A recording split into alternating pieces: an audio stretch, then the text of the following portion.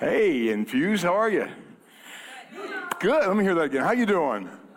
Good. It's great to see you this morning. I do like your new setting. This is kind of nice. It's a nice little intimate setting here. I like it very much. So for those of you that don't know who I am, let me do a quick introduction. My name is Mike. My wife Janice is back there. Say hi, Janice. We are from Fort Dodge. And let me just give you a little bit of background on us. We both came out of the drug culture of the 70s, and we didn't just come out of that. I mean, we were fully immersed in that culture. And in the late fall of 1979, we both at pretty much the same time had an encounter with God that changed our lives. We were separated, probably should have been divorced after 3 years of marriage. This year we'll celebrate 46 years of marriage, and that's because we submitted our life. Thank you. You can do that if you want to. That's because we turned our lives over to God, and He began to work things out in our lives and change us. And so we understand the power of transformation. We understand what God can do in people who submit to Him and yield to Him, and that's what we want for the people in our churches. That's what I want for you. And I love what you were saying today about the church not being just a building or a place. It's the people. In our church, we at the end of our services, we always say the church isn't over when the service ends. This is a church service, but you're the church. We get to go out and carry the message of the church everywhere we go. So anyway, kind of digressed there a little bit, but so we came to Christ in 1979, and make a really long story short, felt called to ministry, got my master's degree in theology, got a PhD in local church or nonprofit administration. My wife and I started pastoring a church in Fort Dodge in 1985. We're still there. We committed to 5 years. We said we're going to be here for 5 years. We won't leave within those first 5 years because that takes some time to build a foundation and get some things going. So 37 years later, we're still there. In 2017, we had kind of a major transformation. Our son, who was 3.5 years old when we moved to Fort Dodge and had been serving as our associate pastor, he actually became the lead pastor, and I became his associate. So we've done a little role reversal, which allows me to get out and do this kind of thing a little more often. So we've been in the ministry now for a number of years and have some flexibility to get out and do some things. We started a ministry called GAP, my wife and I did, a few years back for our traveling ministry. We've done a lot of short-term mission work. And in 2018, we went to India. We noticed the people in the villages in India were having a lot of stomach issues, and they were drinking water from rivers and creeks that animals were in, and it was just a bad situation. So we found out that we can drill wells in India for about $1,500 a well. We're talking about a 300-foot deep bore well, about $1,500, and amazing. So to date, we've drilled 21 wells in India, and we're still drilling. We have a mission to drill as many wells as we can. We've got a pastor there in the state of Odisha that we work with, and he's very accountable, sends us the receipts, and it's just a great thing. His vision is to help these villages, and the great thing is, the villages that we drill the wells in, there's already been a church established, and often they're a very Hindu city, but there will be a Christian church there, and so we drill the wells on the church property, and everybody gets to come to the church and get free water. Doesn't that just sound like Jesus, though? Come to Jesus and get free, fresh water. It's just the way it works. So it's having an impact in people's lives in that regard as well. So anyway, that's a little bit about us.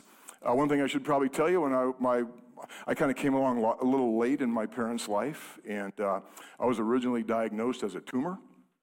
And my mother used to love to tell that story as my little tumor. She always said, "I'm so glad I got a second opinion." And I'm kind of like, yeah, me too. It's a great thing. When you start life out as a tumor, the bar's set pretty low, and whatever you accomplish is kind of a big deal. So anyway, that's my story. I'm sticking to it. It's always a pleasure to be here. I think we first came here probably 2018, first introduced to Taylor just before that, and you have a great pastor, great pastor's wife, great staff here. I commend you for being able to come in and set this stuff up every week. God bless you. You're doing a great thing. It's making a difference for the kingdom. It's not just something you do. It's something that makes a difference, and we always appreciate the opportunity to be here. Thank you for letting us come. So today it sounds like I'm kind of maybe kicking off this series on the games people play, the concepts of integrity and the importance of integrity in our lives. And so I thought we'd begin this by kind of giving you a little bit of a definition of integrity. By the way, did you see I got some stuff up here? You curious about that? Hang on to that, because I'm not going to tell you what it's for yet. So let's talk a little bit about integrity. The first thing I do when I do a series like this is I do a little research, a little investigation. And so I got some dictionary definitions of the word integrity. Anybody interested in seeing any of those? Okay, cool. I was going to show you anyway, but I always like to get some kind of a nod on that. So integrity, here's the first definition. The quality of being honest and having strong moral principles, moral uprightness. Now, when you talk about this integrity, this is referring to the human condition by itself. And so you look at this, the quality of being honest. Let's just start this out right here. The baseline for integrity is honesty. Being honest. Everybody knows what that is, right? But it also includes a willingness to be transparent, a willingness to be real. A person of integrity is a person who's real, a person who is willing to be transparent, maybe to acknowledge their own fragility or their own frailties, their own weaknesses. Integrity is not just being honest, but it's this idea of strong moral principles, moral uprightness, the concept of being who we say we are. Not being one thing, one place, and something else another place. And we'll talk about that a little bit more here as we go along. But having strong moral principles, strong sense of right and wrong, walking out those convictions.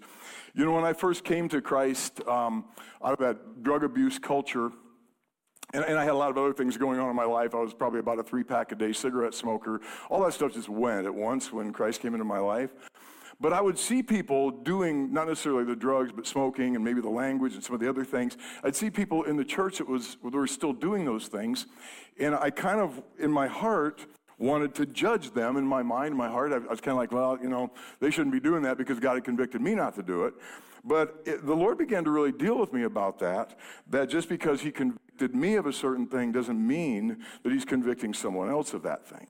And that we all have to walk out our own salvation. We all have to walk out our own lives with Christ, right? And so my personal convictions are my personal convictions, and that's what I need to live out.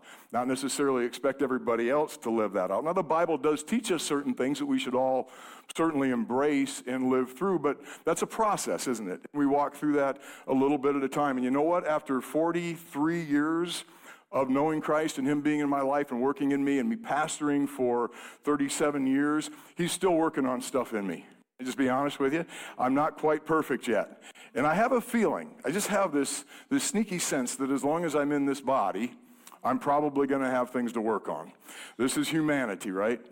And so this idea of having those strong personal convictions, if you have a strong personal conviction, you're talking about honesty, of not lying, then walk that out and don't lie. I told somebody, I was working with someone who was having kind of issues with lying, and I said, here's the best way to get cured from lying. And the next time you find yourself lying, stop right in the middle of the lie, look at the person you're talking to and say, I'm lying to you right now. I guarantee you do that a few times, you'll be embarrassed enough to stop lying, because that's just not a fun thing to do.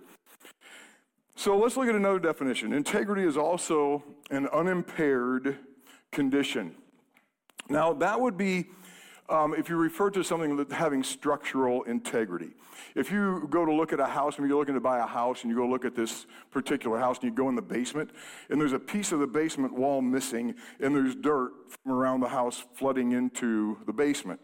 There's a problem with the structural integrity of that building. There's something missing. There's a problem there that's going to cause you problems down the road. There can be structural integrity in buildings because of a number of things, like sometimes storms and wind can create structural integrity. Buildings have to be condemned because they've been somewhat damaged by wind or by a storm or by fire. Those things can damage a building to where it can't be used any longer. The derecho of 2020, well, that was quite a year, wasn't it? The derecho of 2020, rendered a lot of buildings in the part of Iowa, especially where it was the worst hit, rendered a lot of buildings unusable. The structural integrity had broken down. And when you think about it, storms come into our lives too, don't they? And if we're not careful, it can create this kind of structural integrity issues where we have an impaired condition. Let me take the word "un" out of there. An impaired condition where suddenly there's something that's not quite as strong foundationally in our lives as there had been. Our lives need structural integrity. We need the foundation of our lives to be firm. In fact, Jesus talked about this in Matthew chapter 7. Check this out. He says this, "Everyone then who hears these words of mine and acts on them will be like a wise man who built his house on a rock. The rain fell, the floods came, and the winds blew and beat on that house, but it did not fall because it had been founded on the rock. And everyone who hears these words of mine and does not act on them will be like a foolish man who built his house on sand. The rain fell, the floods came, the winds blew and beat against that house, and it fell, and great was its fall."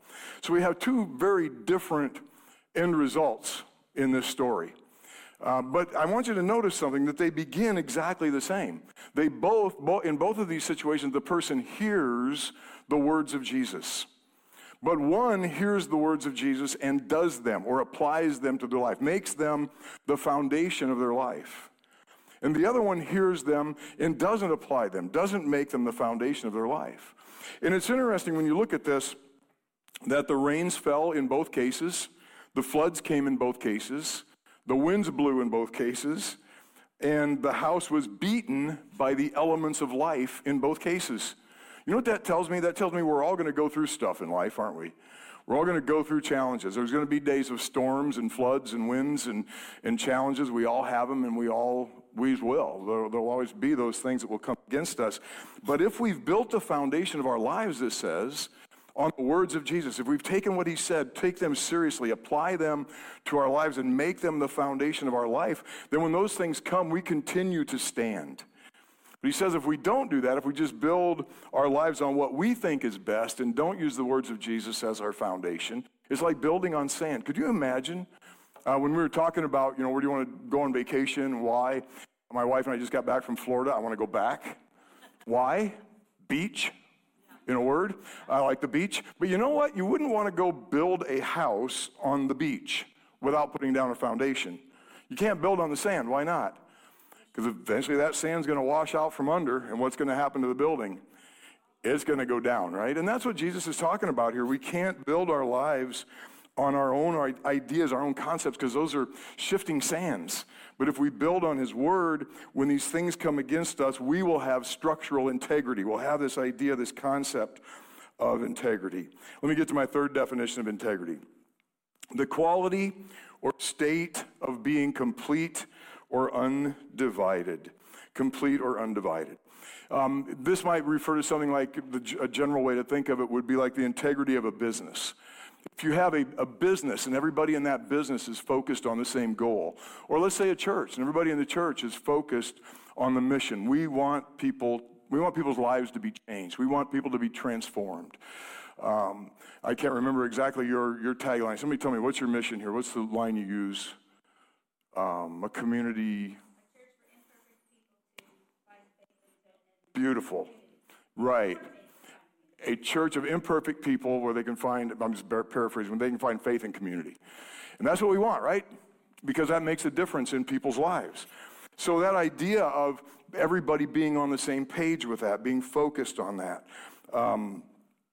and staying focused, staying connected to those kinds of things in our lives. Maybe making sure in our own individual lives that we're staying focused on what's the mission of my life. What do I need to do with my life? I'm not just taking up space and time. What's God called me to do? What's he called me to be? Who has he called me to be? Focused on that and moving forward on that. That's that quality or the state of being complete or undivided. Sometimes I think in life, younger people do this, but I think sometimes us older folks will do this as well. Sometimes we kind of want to just fit in with wherever we are or match whatever kind of a situation we're in. Maybe we're different at work than we are when we're at church or with our family or whatever. That's not integrity. That's a lack of integrity. I wanted to kind of talk about that because sometimes we just want to fit in, don't we? You ever feel like you just kind of want to fit in to your surroundings? But there's a challenge with that. I want you to look at some verses with me in Romans chapter 12, and we'll break this down real quick here. Here's what it says, Romans chapter 12, verse 1 from the Message Bible. So here's what I want you to do. God helping you, take your everyday, ordinary life, your sleeping, eating, going to work, in walking around life. Let's pause there for just a moment. Does anybody here have an eating, sleeping, going to work, and walking around life? Anybody? Anybody eaten anytime in the last 24 hours? Slept a little bit, walked around, maybe you didn't go to work, but we just live, right? That's what this is talking about. Just take the life that you live every day, God helping you, and place it before God as an offering. So he's saying just take the life that you have, everything that you do, every place you go, and place that before God as an offering. And then it says this, it goes on from there, it says, embracing what God does for you is the best thing you can do for him. Embracing what God does for you is the best thing that you can do for him. Don't become so well adjusted to your culture that you fit into it without even thinking. Instead, fix your attention on God. You'll be changed from the inside out. Readily recognize what he wants from you and quickly respond to it. Unlike the culture around you, always dragging you down to its level of immaturity, God brings the best out of you, develops well-formed maturity in you. This is a great passage because it talks about what God really wants to do in our lives, with our lives, when we surrender to him our everyday, ordinary, eating, sleeping, walking around, going to work life, our gifts, our abilities, our weaknesses, our strengths, our life, and we lay that before God as an offering. You know, really our lives consist of time. That's what life is, it's time. I'm gonna count to three, and I want everybody to yell out to me your birth date, the day, the month, the day, and the year that you were born. 1, 2, 3. Didn't hear any of them, but that was a day. That was a day, right? That was a moment in time. How many of you know the time of day you were born? I have no idea. I was there, but I don't remember. So that was a moment in time, right? And we know that there will be a time sometime in the future where our life will come to an end. Life is measured really by time. The past is just a bunch of time and what you chose to do with it, and the future is a bunch of time that hasn't happened yet and what you will choose to do with that. And the most important time is this moment right now, because this is where we live. This is the moment that we have. And when we talk about this idea of taking our lives and presenting it before God, give him our time. Give him your past. Just the hurts, the challenges, the things that you did, the things that were done to you from your past. Give that to God. Lay that as an offering before God. Let him have that part of your life. Let him heal if there are things that need to be healed there. Give him your future. Give him your present. Give him everything that we have. Living for God doesn't necessarily mean constantly having some deep spiritual pursuit. Yes, we should be in pursuit of God. But really living for him just simply means laying our life before him, laying our time before him, and letting him do with our lives whatever he wants to do. Another translation says that this is our spiritual worship. This is how we worship God. It's great to come together on Sunday. I love singing. I love doing worship. I love being together with God's people, with the saints of God. I like to call you saints because we get to hang out together. We get to have this great time together. But you know, really, our spiritual worship isn't just what we do here. It's every day choosing to lay our lives before him, and laying our lives down when we're running errands and that person pulls out in front of us. You know what I'm talking about? Yeah, I wish everybody would drive like I do because the world would be such a better place. Right, hon? No. I made the statement to my wife one time. I said, I do some of my best praying when I'm driving. And she said, I do some of my best praying when you're driving also.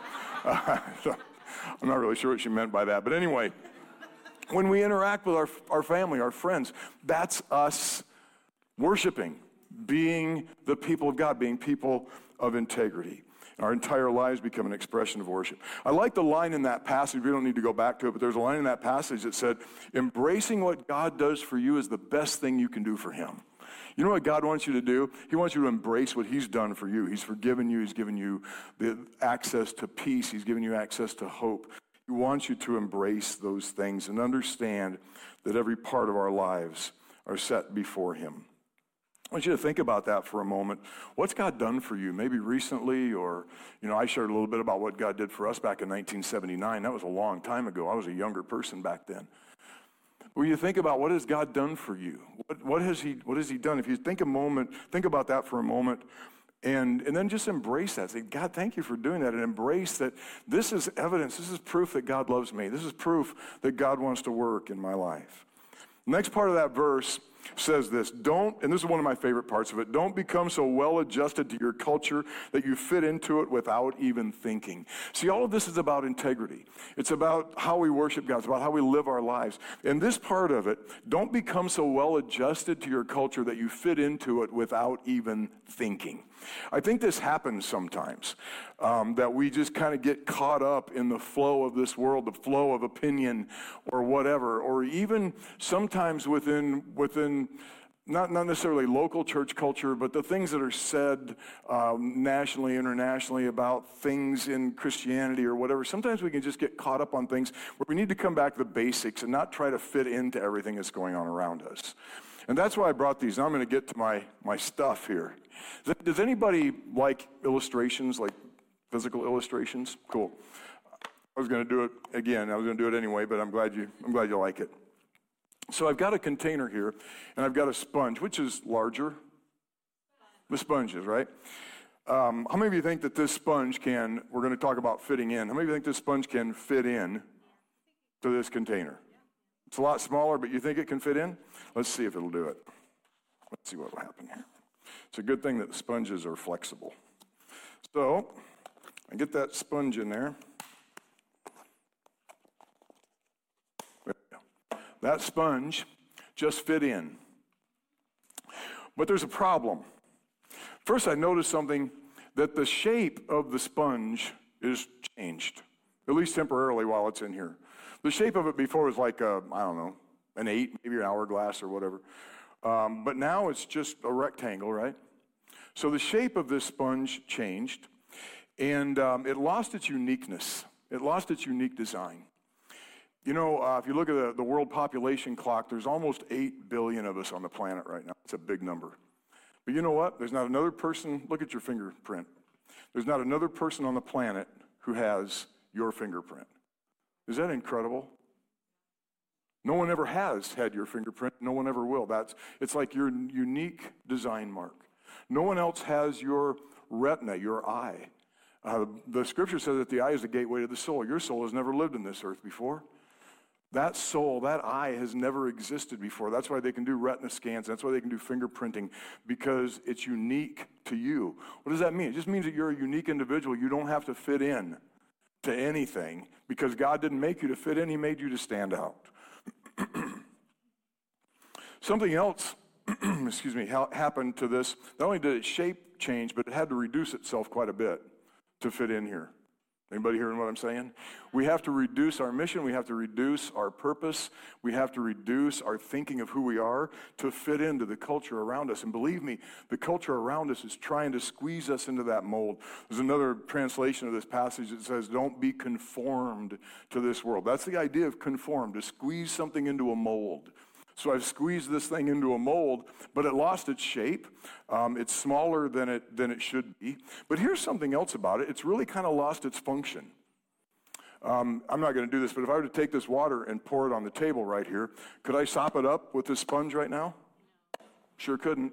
What if I took it out? Then could I do it? Right. So while it's in here, it's not functioning the way it's supposed to. It's lost its purpose. Anybody hear what I'm saying? When we try to fit into the culture around us, it causes us to lose our purpose. It causes us to lose our sense of mission in life, the uniqueness about who we are. And then finally, it kind of loses its identity. It's hard to tell right now what that is. That could be, from that angle, it could be like lemon sherbet or something, you know? It's hard to tell what this is in here. It loses its identity. So what we really want to do is we want to release this from here, don't we? Because we don't want to fit in. And here's the great thing about it. As soon as it snaps back out, it becomes what it was supposed to be all along, and it can function again. So this idea of not fitting in is followed up by the concept of fix your attention on God. If we're always looking at the culture around us, it will drag us down. It will try to force us to fit in. But focus on God. Focus on who God is in your life, and you'll be changed from the inside out. Recognize what he wants from you. Respond to it quickly. Don't get caught up in the culture. That's what this verse is telling us. And this is really all about this idea of integrity, being a person of integrity. So I want to just go through some verses in the Proverbs real quick and look at what integrity does for us. When we live our lives in this way, we looked at the honesty, we looked at structural integrity, building our lives on Christ, looked at this idea of not fitting in, responding to what God's done for us, looking at what he wants to continue to do in our lives. So what's the benefit? What's the purpose of this? And let's just look at some verses real quickly. Proverbs 10:9 says this, "People with integrity walk safely, but those who follow crooked paths will be exposed." So integrity allows us to have safety, to be secure in our lives with God. It seems that God protects us when we focus on a life of integrity. Look at Proverbs 11:3. "The integrity of the honest keeps them on track." It's pretty easy to get sidetracked in this world, isn't it? I don't know about you, but if you ever listen to the news, there's not much good on there. And you can get really sidetracked on, man, the whole world. And I've known people that when you started a conversation with the whole world is just bad and it's getting worse, and it's just all bad. Well, here's what I know. I know that God is still in control. And I don't care how bad things get, it's just an opportunity for God to be better. Light shines brightest in darkness, right? And we get this wonderful opportunity to be light in the midst of darkness. So let's not look at how bad things are. Let's look at how great God is, because God's greatness can change all this bad stuff around us. But it's easy to get off track. We have so much digital stimulation. We have so much chatter in our world. There's so many things that want our attention, that want to influence us, that we have to be very careful about what we're focused on and what we're listening to. It's easy to forget about what's really valuable, what's really important. Relationships and influence, character, integrity. These are important issues in our lives. Proverbs 12:22 says this, "Lying lips are an abomination to the Lord, but those who act faithfully are his delight." And again, that idea of faithfully, to walk in integrity. Look at Proverbs 20, verse 7. "The righteous walk in integrity. Happy are the children who follow them." I love this one. You know why? Because it's generational. When we walk in integrity, when we build that foundation for our lives, when we walk out a life focused on God, it becomes a generational thing. My wife and I have raised two sons. They're both, we did not call them into full-time ministry. In fact, I told both of them, run from it. If there's anything else you want to do with your life, go do it. Don't fall into ministry just because mom and dad did it, You've got to have a call for yourself. And our youngest son is a full-time worship leader in the Des Moines area. And as I told you earlier, our oldest son is the lead pastor at the church where we now serve. And I'm not saying that I had anything to do with that. My wife had way more to do with it than I did. But I believe that God uses the integrity of our lives to bless successive generations. Now we have 5 grandchildren. I actually have we have a 13-year-old grandchild. I know I don't look old enough to have a 13-year-old grandchild. It makes me feel old to have a 13-year-old grandchild, but we're celebrating, we're enjoying watching the 3rd generation of our children being raised in Christian principles and being taught these things. The biggest threat to our integrity is pride. The Jewish sages used to teach that there were 3 things that would keep people from becoming the very best that they could. And the 3 things are right here: pride, lust, and greed. That these 3 things would keep people from growing and developing into the people that could be. Every one of these represent a lack of integrity, a lack of what God really wants to be in our lives. I have one final verse here that I'd like to share with you in the God's Word translation, then I want to read it in another translation as well. But look at this with me. One of my favorite passages, Micah 6:8, and it comes up a lot when I think of integrity, when I think of humility. This comes up a lot. You mortals, got any mortals here? Any humans? A few of you. I want to talk to the rest of you. I want to know where you're from. You mortals, the Lord has told you what is good. This is what the Lord requires from you: to do what is right, to love mercy, and to live humbly with your God. I think this is integrity defined. Do what's right. There's something inside of us called a conscience, but even more than that, there's a Holy Spirit living in us that tells us right and wrong. I love the verse that says, there'll be this voice speaking to you, this is the way. When you try to turn to the right or the left, there's this voice, this still small voice, the voice of God's Spirit saying, this is the thing to do. And we know the thing to do. I spend a lot of time at a drug rehab program. I do a weekly group at a drug rehab program. And I talk about, we've probably all heard ourselves think this at one point. I know I probably shouldn't do this. And what's the next word? But, whatever, fill in the blank. We make an excuse for doing what we know we probably shouldn't do. So just do the right thing. It causes a lot less trouble in our lives. Love mercy. Love receiving God's mercy, but also love giving mercy.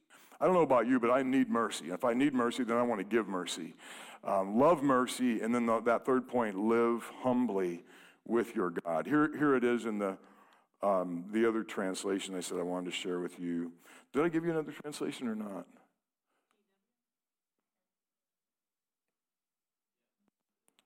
This one right here. Yeah, I didn't write it down. I'm going to look at it right here. So do what is fair and just to your neighbor. Be compassionate and loyal in your love. And don't take yourself too seriously. Take God seriously. I know God has a sense of humor. I see it every time I look in the mirror. I'm like, God, you have got a sense of humor. There's a need for us to not take ourselves so seriously, but to take God seriously. Yes, what we do matters, and our lives before Him count. But we need to learn that there's three things in this that I want to look at. There's a do element in this. Do what is just and right and fair. There's a love element, love mercy, and there's a humility element in this. Don't take yourself so seriously. Take God seriously. That's integrity. That's the idea of walking in this integrity that God's offered for us. I'd like to have you pray with me, if you would, please. Father, we thank you so much for the opportunity to be together today. We thank you that we have had the privilege of being with you today. We thank you that we've had the privilege of being able to be in your presence and to know you today, to trust you with everything that we have. We thank you that you've burned this heart of integrity into us. By your Holy Spirit, you've given us this opportunity. And I pray for everyone gathered in this room and everyone watching online, that we would take something from your word in our lives and continue to build a life of integrity before you. We thank you for the privilege that you've given us to be your people and to live this life.